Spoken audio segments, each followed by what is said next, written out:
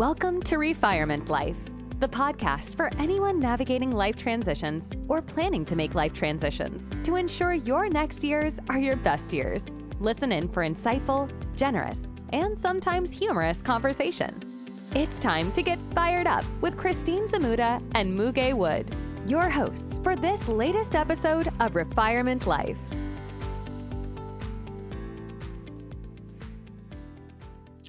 Okay, and welcome to this episode of Refirement Life. This is episode 21, and it's entitled Living Your Truth. I'm very excited today to be here with my co-host, Muge Wood, and a really dear friend of ours, Andre Ruiz Ledenheimer Soler. And Muge and I both had the pleasure of working with Andre at Microsoft, where Andre is still a Microsoft exec focused on partner and business development, alliances, strategy. And Andre has also been a huge ally to inclusion, diversity, and inclusion topics. And so much so that he went to school recently, got his master's, and successfully developed and did a piece of research on a thought-provoking thesis, which is all about the potential of making a bigger impact on inclusion initiatives by looking first within before working and engaging with others. So we're going to talk about that and what it's like to live your truth, what it's like to pursue some of these callings that we have. And I welcome Andre to the show.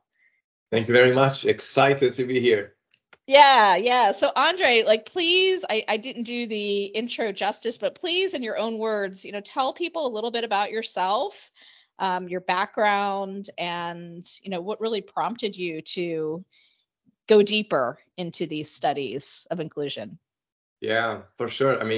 I guess I am rediscovering myself. So aren't we all? We hopefully.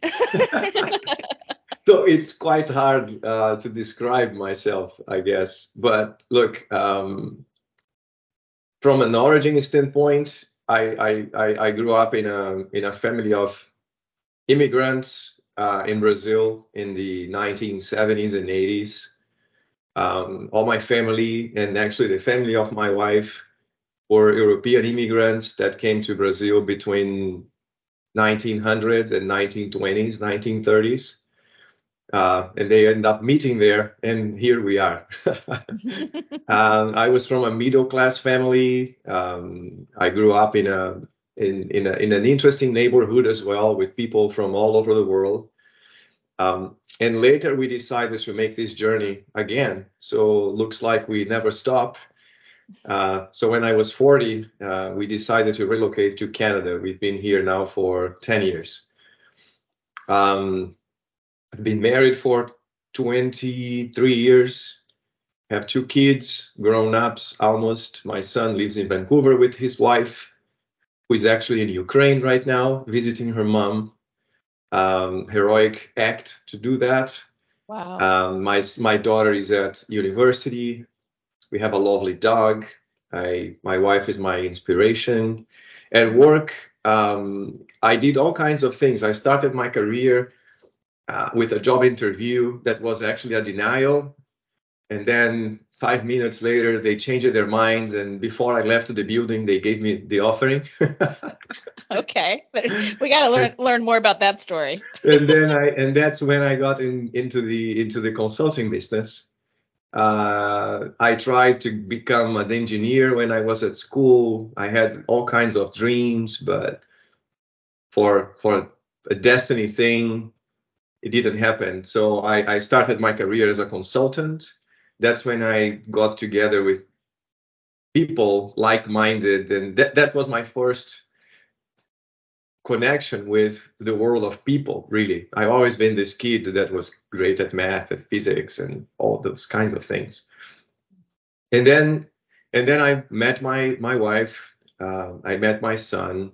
We wanted to quiet down. I started looking for a job. It happened that I got a job at Microsoft. It's kind of bizarre to think how it happened. I never imagined that. Then I never imagined I would be 20 years working for the same company, like my uncle was working for Ford Motor Company. Yeah, that doesn't happen very often these days. And then you look back, it's like, oh my God, it's been 20 years. And through all of this, recently, not recently, but maybe now 6 years ago, I guess, with our move to Canada, my wife had to go through a huge transformation in her life that inspired me to pursue the same.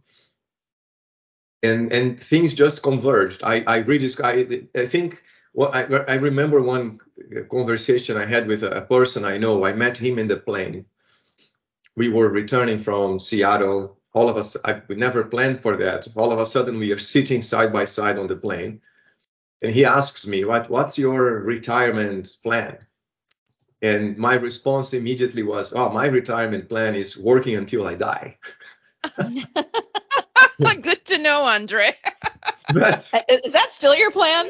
Well, that was a very raw feedback that I gave him, right? I think at the time it was fueled by, look, I need to make a living, right? So I don't know for how long I will work. But then it evolved. It evolved to, what should I do next with my life, and what should I do? What should we do genuinely for other people that are in need? At the same time, how we can make a living of that. So I'm not part of a wealthy family, so we need to figure out the journey ahead. So all of a sudden, I started looking for more training in psychology. I was actually fed up with training we get from the corporation, because it's always about your immediate role and your immediate job and the things we sell. And I was like, no, I need something radically differently. And then I ended up in a psychology program. Then I needed a thesis. When the conversations on D&I were emerging, so I got studying that. My first attempt was to understand why people are so unhappy in the workplace, because I had to come through this statistic of 2 in 3 people are always disengaged, depressed, not energized. And I was always intrigued by that statistic. How come, right? How come that we do these things on a 40, 50 hours a week, and we spend most of our awake time not engaged, frustrated, fed up? It's like it was shocking to me. Yeah. And were there just too many reasons for why people were unhappy at work, so you abandoned that thesis? And long story short, and then ironically, my wife and I, we started practicing many years ago. We started practicing Pilates because we found my wife started practicing it for a different reason, and then she brought me into it. It was fun because in these groups, I was always the only male figure. Yeah. I think Pilates is still like one of the best kept secrets from men. I go, I've got a couple guys occasionally that'll show up, and it is such a great way to connect your mind and body, and really efficient exercise as well. Totally. It's actually, it's a contemplative practice in a way, right? It was created by a person in prison. And if you know the story, he was, I forgot his name. I don't recall, honestly. Pilates was his surname. But if I recall, and I'm not telling a lie here, he was in a prison, or he had to come up with, it's a person who had to come up with a way of exercising in a very tightened spaces. We can check this fact if it's fake news or not. Yeah, it'd be interesting to know.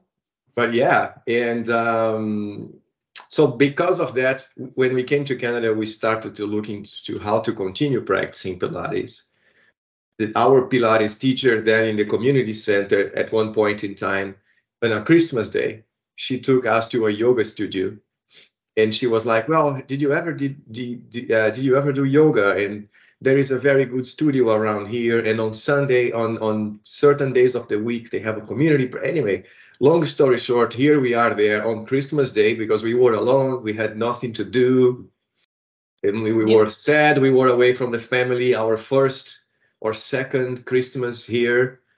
There we go to the yoga studio, and then all of a sudden our spiritual practice has started to evolve as well. So like my wife is now chasing her 500-hour certification, and anyway, then you go back to the mundane world with the things that we want more, right? But we got into the yoga piece, then we got into meditation, and then at school at Harvard, I saw this course on mindfulness and resilience, and it was taught by one of their chaplains at the Harvard Divinity School and a former monk from Sri Lanka, Tajay. They are good friends now. And so I went to think, well, my wife saw the syllabus. It's like, why don't you go do this? And I said, yeah, I have nothing to lose. So I did that. Then I did the second one on compassion. And then all of a sudden, everything became so clear to me on how working with yourself is the first step to better connect with other people. And I ended up realizing through my thesis process that what is kind of missing, I believe in this firmly, so much so that my thesis was awarded by the school. But it's kind of, I firmly believe that that's the piece missing. So when I started talking to Christine and Mugi, you know this, we started working with several of our executives. I started to having this offline conversations with people, and people started telling me the real deal, right? This is what I feel. This is how I see this. And it was shocking. But every feedback that I was taking from people matched really what I saw my own experiences were, the experiences of close family members I had, and then what actually science and spirituality have to say about it. And that's when I decided to focus part of my spare time on helping other people to connect with themselves, to connect better with others. And when you look back into how do we drive or organizations focus on diversity and inclusion, I don't know, there is nothing of that, really. And it became a passion. Yeah. And then the last piece of my story, and I'm talking too much, I guess, but when I finished my graduation, there's always this question of what is next? Which is a huge problem in human life, right? And also, we are never happy with what we have as is. So it's always what's next in our minds. Yes, right. That's the great segue for the next part of our conversation, perhaps. But when this conversation of what next happens, like my original plan when I started my master's was to have a degree that is recognized in North America, because then that I knew would open me certain doors. And if I wanted to become a teacher in the future, I still think about that.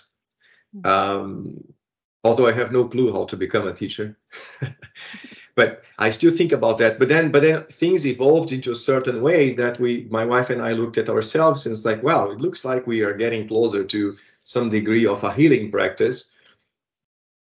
Because at the same time, I was trying to, and I'm still trying to find companies that are interested in trying my work and trying the things I put together. But it's very hard in this space. It's very finding people that, you want to drive change by doing the same thing. So finding people who really are thinking out of the box and that really are trying to try something new to see if they get a different outcome.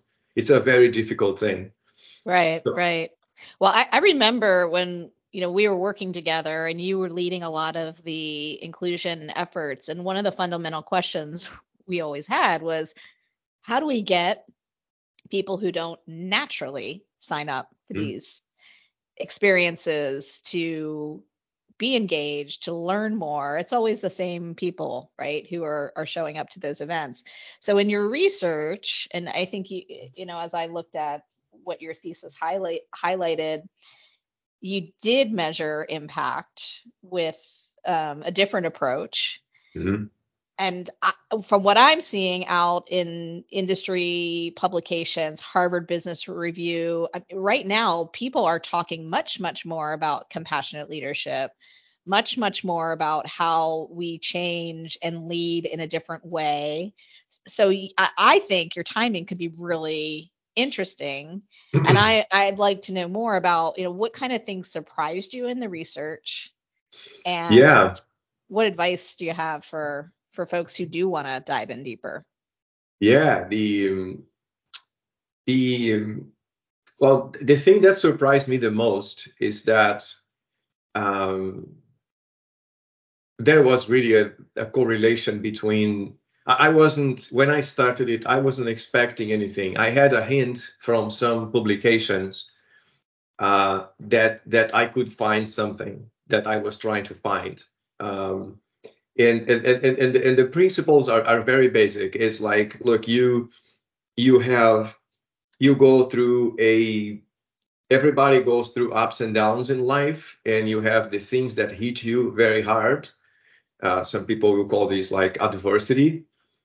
And that's the first thing that is counterintuitive on this work, which is people tend to, in the world out there, people tend to talk about adversity in absolute terms. So that means, well, my adversity is more important than yours, right? Or my adversity is bigger than yours. I suffer more than you. Having cancer is it better or then worse than losing a son or a relative? And the realization is these things cannot be discussed in absolute terms. They are relative. Because from the individual standpoint, their reality is what matters most. So when you take these to questions of racism or sexism or whatever ism that you put there, it's very complicated, because we got to this complicated state of the world by alienating people and excluding them. So of course their pain cannot be ignored. But now when you're trying to create dialogue again, you cannot start if you're not starting acknowledging that everyone's reality is important. It's a very pivotal point. And that's why it's so complicated to drive this conversation further, because when people realize this, oh, but no, I can't do this, right? It's like, I can't say that what certain groups have gone through is relative to others because they suffered so much. And then you get into a very polemic conversation. But that's the pivotal thing from the research. But then if you use that power, you certainly will relate better with other people, because you know where other people are coming from.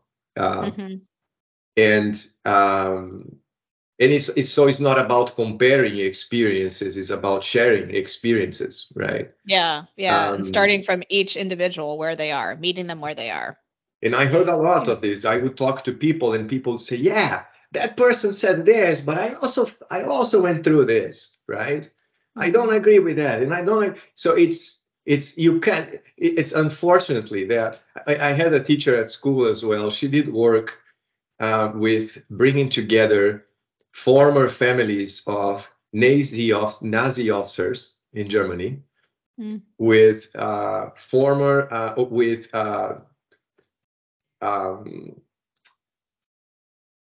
current, how do I call that in English? Oh my God, with people, with family members from former Jewish concentration camps. Yeah. Right?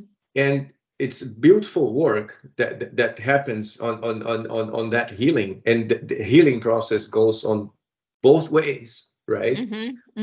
But that is a shared experience of suffering that happened in different levels, right? And all of a sudden you have this release of energy and understanding. And the sessions were recorded. She showed us the recordings and what people said at the beginning, what people said at the end.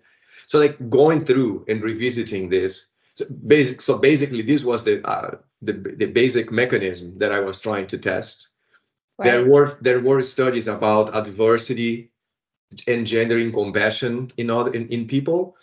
This is not, science is funny because it puts this on a paper with numbers, but you know, everybody knows this. We all know somebody or ourselves when you went through something and all of a sudden an association or an NGO spins up to help other people in the same situation, right? It's the same effect. So I was like, wow, how instead of waiting for a disaster to happen, so then I will help other people, how you can nurture that response in any human being. And that's the finding. The finding was that people who had any sort of practice that connected them better with themselves were 18 times, it's not 18, it's 1/8. They were 18 times more likely to be engaged in conversations of equity, inclusion, and diversity. That's awesome. Yeah. It is. I think it's such a deep and multi-layered topic that keeps evolving as we understand ourselves, and understanding ourselves on a path of continuous discovery is hard. It requires a lot of work, a lot of discipline. So what I'm wondering is, I mean, ultimately, we are all united on the basis of human condition, right? We are all humans. We all experience different levels of joy, suffering throughout the stages of life. So when you look at it that way, and I think when we travel, we see that as well. You know, people may dress differently, eat differently, listen to different music, but we also have lots of things in common. But then in our nature, I think we also advocate for ourselves, right? It's the basic instinct of our survival, which is then the divergence comes into play. So I'm wondering not only how we can open ourselves up to discovery, but also how can we sustain this so that it turns into a practice. And where I am coming from is compassionate leadership, diversity and inclusion, things where you may not be able to assign ROI on, sometimes, kind of goes out the door when the times get tough, economy gets difficult. We tend to go more heads down into the numbers. So, how do we sustain this practice that we all probably know in the long run is the right thing to do? Mm-hmm. Well, yeah, we could talk about another 10 hours about that. I actually sometimes entertained if I should write a book about it. I'm discussing with my advisor at school if we will write an article, because it's just there's so much there to be explored, right? It's funny. Some people, when you talk about compassion, I lost a job opportunity because of that. Because when I responded to a person that I was, my leadership style was to be compassionate, like compassionate leadership, that was interpreted as a sign of weakness. And I knew that. I knew the trap because I had written a paper 6 months before about that exactly same topic. But on the topic of living to your truths, I don't care. I lose a job, but I am still a compassionate leader, right? And that person was like, well, I'm not sure you can actually run this business, and we have metrics and scorecards. And it's like, what does compassion have to do with anything of that?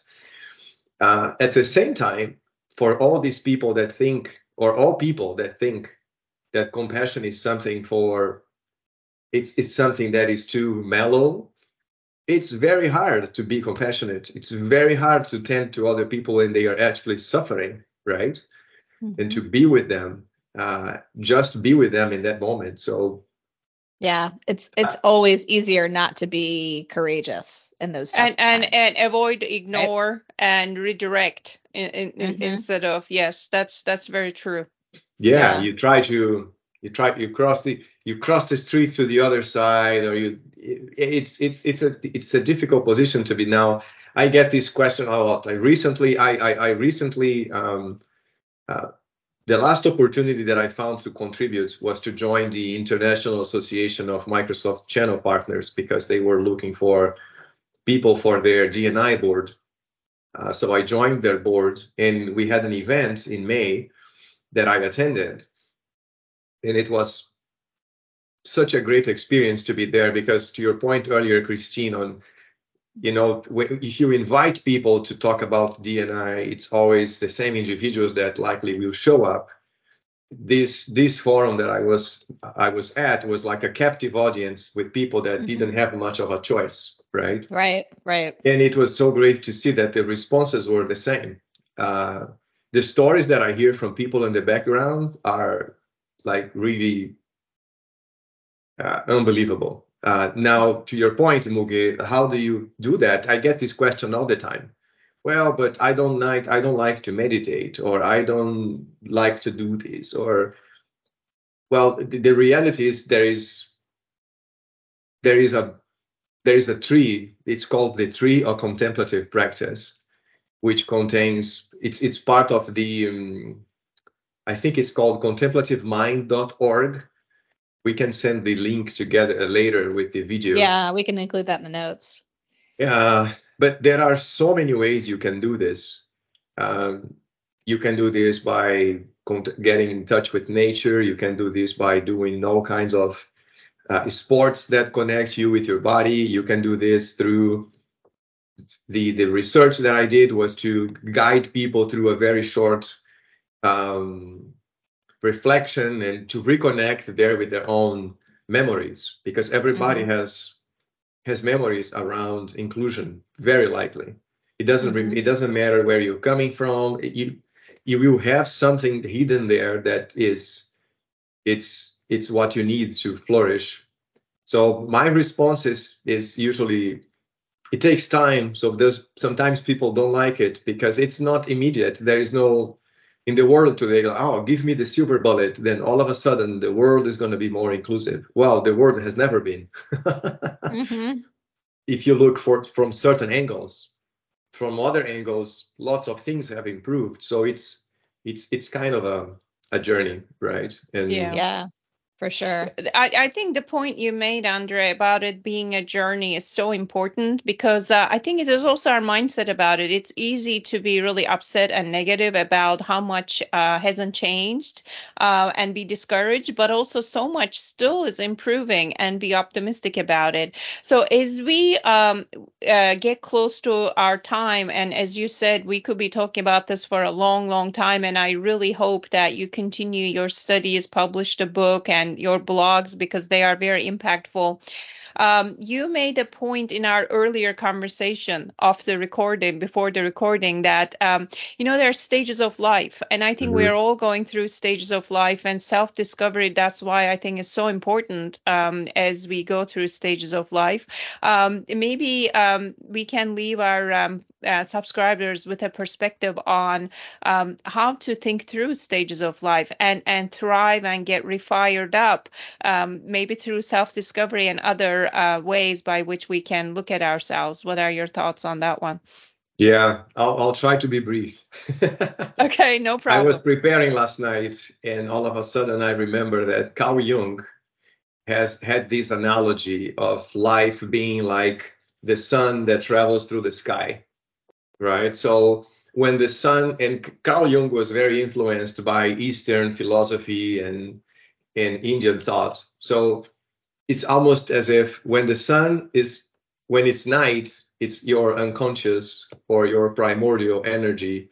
So when the sun rises in the horizon, it's the transition in our life from unconsciousness to consciousness, and then we become kids, and then adult life, or the early stages of adult life, are about your ego and how do you navigate the world, and you need to acquire things, and you need to get stuff and all of that. But as you reach the pinnacle in the sky around your 40s and your 50s, you start realizing that, oh my God, the horizon is coming again. The sunset of life is coming again. And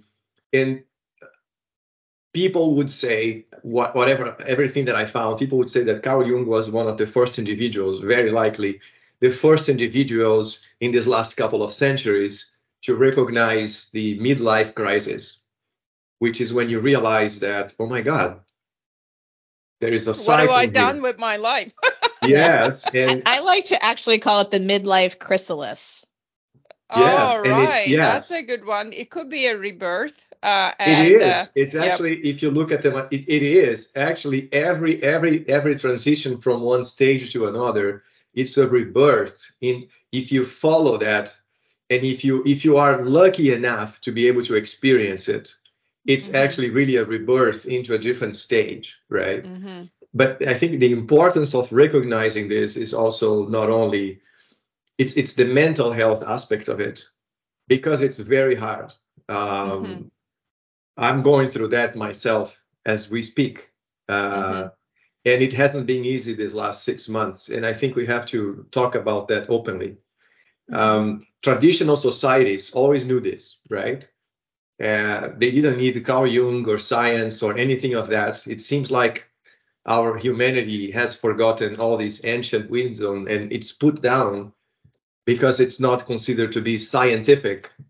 Yet it was the lived experience. You grew up in a village or in a specific group, and as you evolved through life, you had natural roles to play. The role of, and then as you got older, you had the role of the wise, of holding the culture and telling kids the stories and keeping that culture alive, and you had a role to play in which society, the way it's organized today, it doesn't have, right?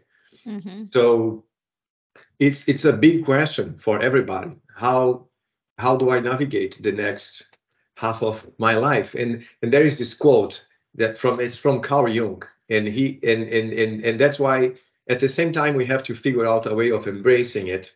I was talking to a friend yesterday, and he was like, "Oh my God, Andre, I just went through this same experience a few years ago." So what Jung says is this: the afternoon of human life must also have a significance of its own, and cannot be merely a pitiful appendage to life's morning. Wow. It's That's profound. That's profound. But it's also very encouraging, right? That means every chapter of your life can be incredible, and you don't have to go into this slow burn of extinction and say the best is behind you, and that's all you could do. Good luck and goodbye, right?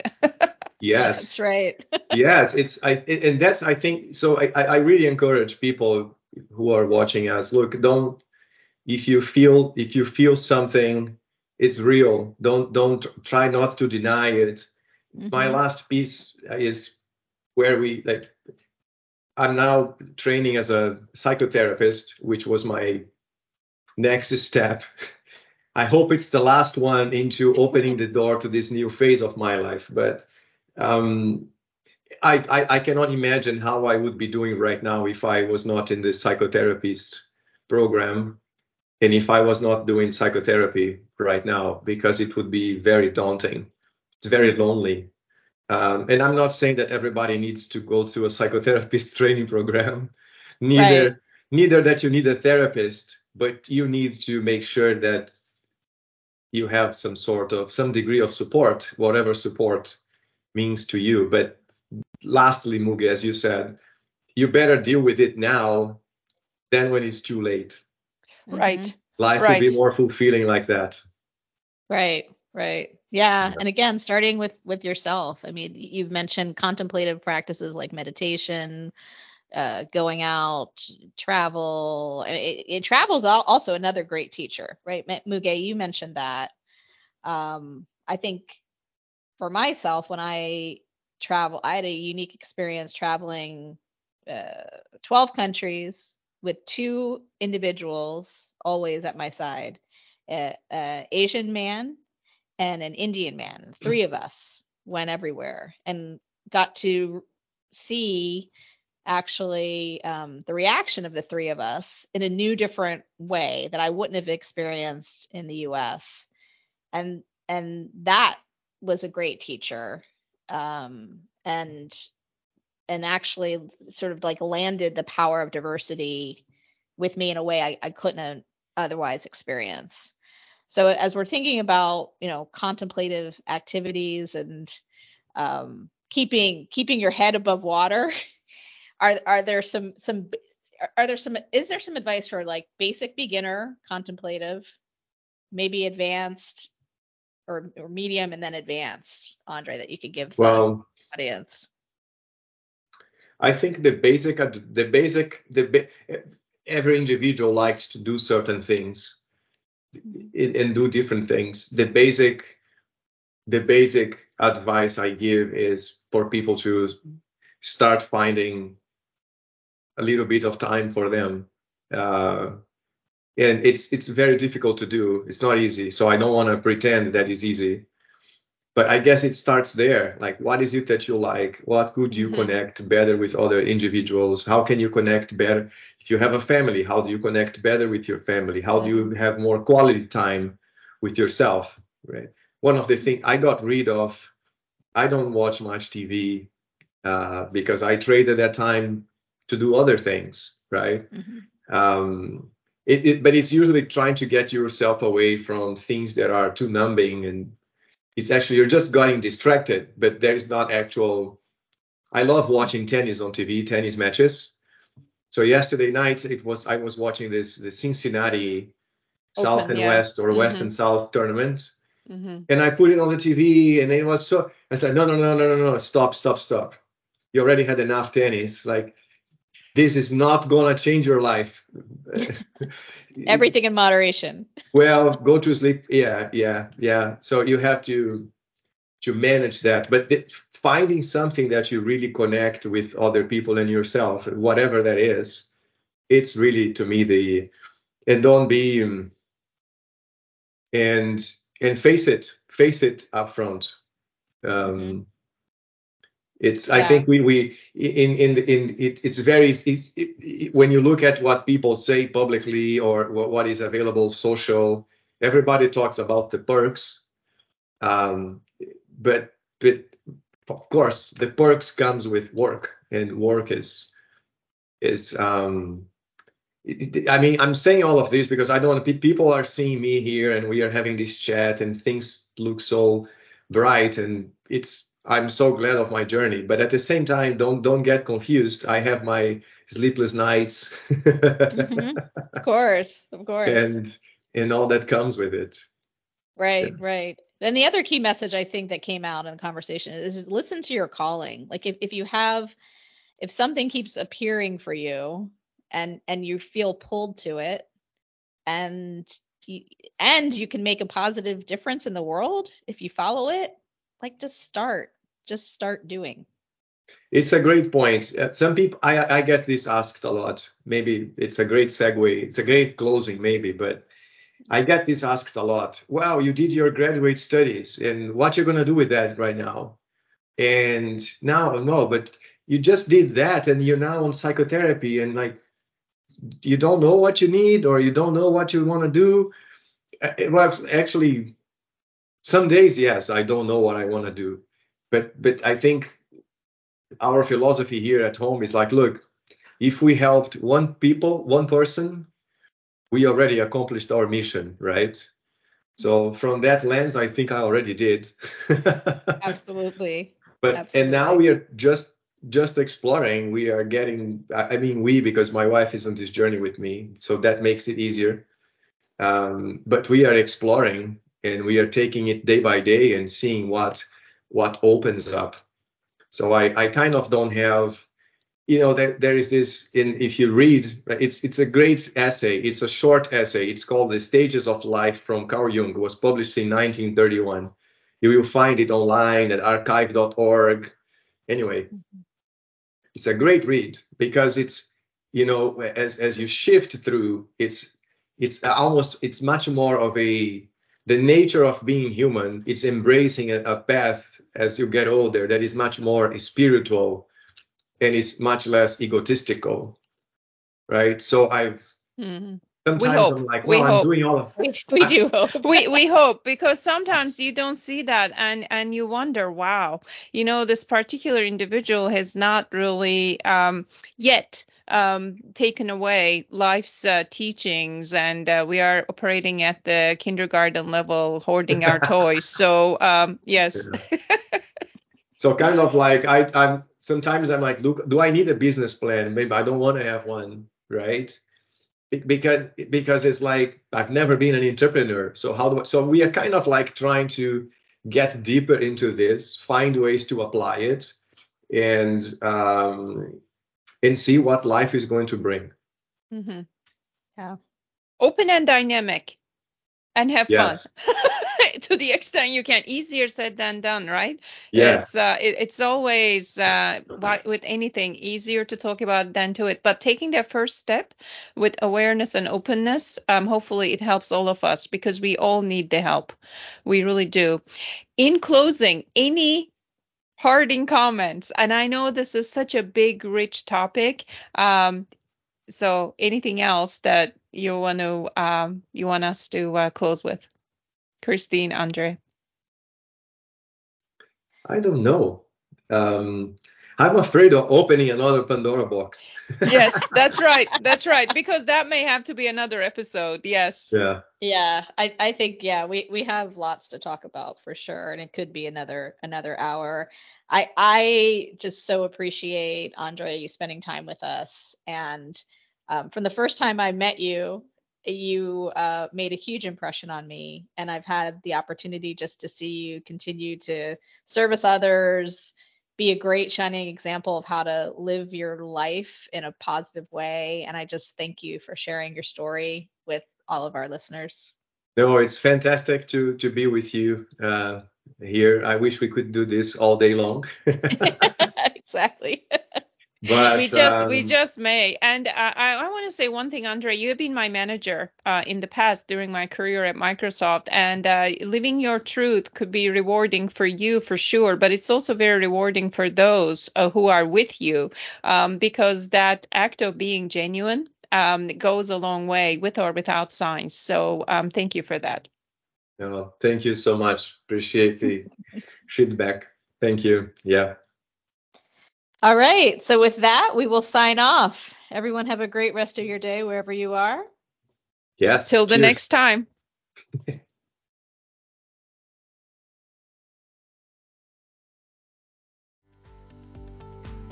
Thank you for listening. Our hope is to spark a little joy, inspire, and educate our listeners in ways to live an even more meaningful life. If you have reactions to share from what you've heard, please visit our website, refirement.life, to leave a voice message. You may even be featured in a future episode. To keep in touch, subscribe to our podcast, Refirement Life, using the podcast player of your choice. Always remember, you are never too old to set a new goal or to dream a new dream. Thanks again for joining us on this episode. Until next time.